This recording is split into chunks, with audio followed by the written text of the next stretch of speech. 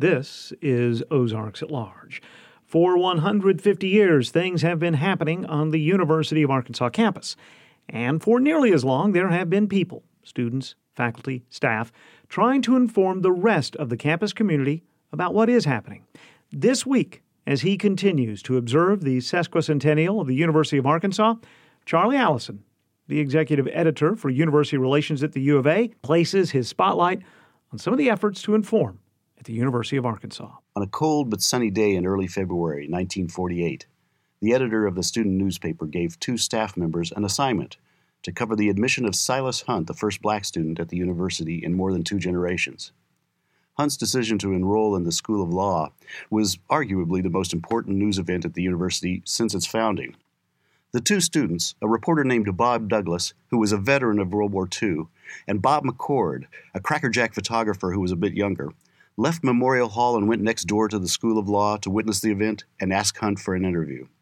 Their stories and photographs appeared in an extra edition that day, even before the state and local newspaper stories made it to print. The extra edition included an editorial column by Wanda Wassner. She wrote, quote, "We have failed to provide adequate schools for the members of the Negro race. To deny them the right to higher education would be contrary to our professed belief that each man can go forward according to his own merits." She concluded the editorial saying, "The Traveler is in favor of the decision." In a nutshell, this anecdote captures the mission of a student newspaper. It reports on news of consequence to its primary readership, the university's students. It tells the outside world about the goings-on of the university and preserves the university's history. It holds officials accountable, and it offers student journalists a hands-on learning experience. The first student newspaper at the U of A, titled the University Weekly, was published October 10, 1906. Students had published literary magazines prior to that date, but this was the first full-fledged newspaper. Its editor was Joseph Othell York, who was from the farming community of Bellefonte, just east of Harrison. The society editor was from Springdale, and she had what I think is my favorite student reporter name, Ali Umba. Issues printed during the first year were similar to those that followed throughout most of the 20th century. 4 pages with news, opinion, feature, and sports, plus advertising mixed in to pay for the printing. Some of the stories and editorials have changed, though. In 1908, for instance, the editor advocated that the city of Fayetteville pave the crossings at streets, which were still dirt in those days and became a mess after a heavy rain. After his success, William Jernigan took some space to congratulate the newspaper itself, saying, quote, "And now, O happy thought, where once the mud caused us to say wicked words, there is a new cement walk. Where once the mud bubbled up around our chin, now we pass, like the children of Israel, through the Red Sea dry shod.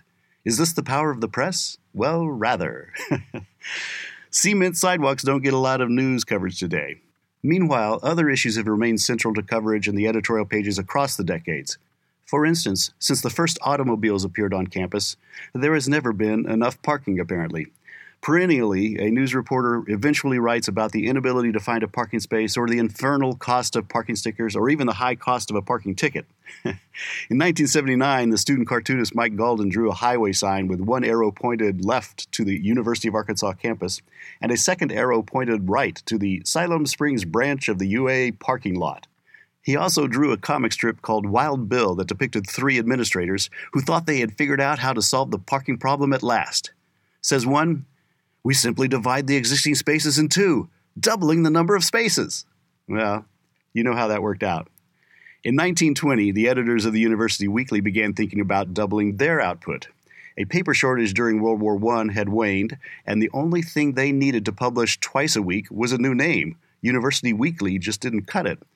They sponsored a contest among students to propose new potential names. There was no dearth of entries. Some were mascot-themed, the Wild Boar, Razorback Grunts, or the Pigpen Echoes.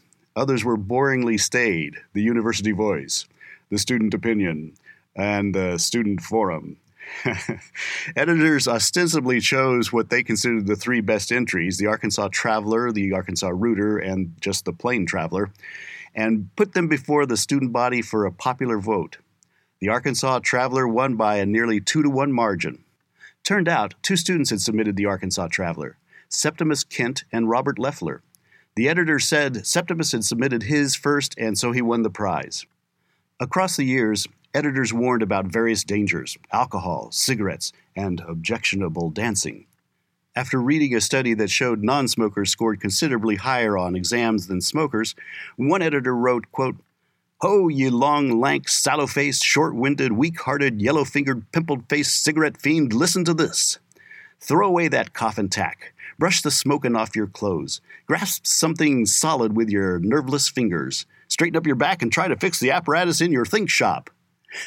Another editorialized against such dances as the shimmy, the camelback, and the scissors. The newspaper, however, did support efforts to regulate these lascivious campus dances voluntarily rather than through university regulations, which makes sense because if a regulation prevents a dance by its name, what will the same dance be called next year, right? Speaking of dancing, the first woman elected editor of the student newspaper, Mabel Claire Gold, was a dancer too, and limber enough to touch her toe to the top of her forehead, from behind. But Gold's real talent was in running a newspaper. She grew up in a newspaper family and worked at the local paper, the Fayetteville Democrat, while she was a student. The local newspaper lauded her choice and reported that, quote, "Miss Gold has a thorough understanding of the newspaper field, both the mechanical and the news," which I'll say takes some limberness too. Leading up to both World War I and World War II, the newspaper could be counted on to editorialize in favor of peace, right up until the point that America went to war. And then the newspaper worked hard to support the troops, through both word and deed.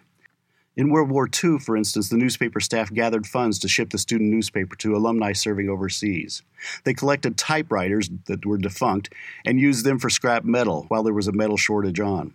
They also began sending their news copy to the printer on the Fayetteville Square by bicycle when gas rationing prevented the taxi service from taking it. Some chores, though, were more serious. Dorothy Stuck, the editor in 1943, had the unenviable job of writing an obituary for a classmate, Rimmel Dudley, who was aboard the light cruiser Helena when it sank after being struck by 3 torpedoes in the South Pacific. She wrote, "I knew Rimmel Dudley. He was tall, red-headed, and a swell fellow. He was one of those people you automatically like. It was always Rimmel who saw that the mashed potatoes were served hot instead of cold at the high school banquets. It was always Rimmel who saw that every student was invited and came to the high school functions. It was always Rimmel who saw that each visitor got a good rush at the sorority formal. This isn't the only Rimmel Dudley," she continued writing. "You know others. Boys who are clean and good and fine, boys who have brilliant futures. Boys that you, your hometown, possibly your state, and even your nation will miss." As it turned out, Rimmel Dudley hadn't died. No one could have been happier to write a correction than was Dorothy Stuck. Today, the Arkansas Traveler continues to publish the same menu of news, opinion, feature, and sports, although most of that publication happens online with an audience as wide as the world. Occasionally, though, they still publish a printed newspaper, usually with a specific focus about an issue of the day. It's sort of like recording a retro LP vinyl album, and sure enough, students and staff and faculty stop by the news racks to pick up a copy. Charlie Alison is the executive editor of University Relations at the University of Arkansas. Most Wednesdays this year, he's digging into the first 150 years of the U of A's history.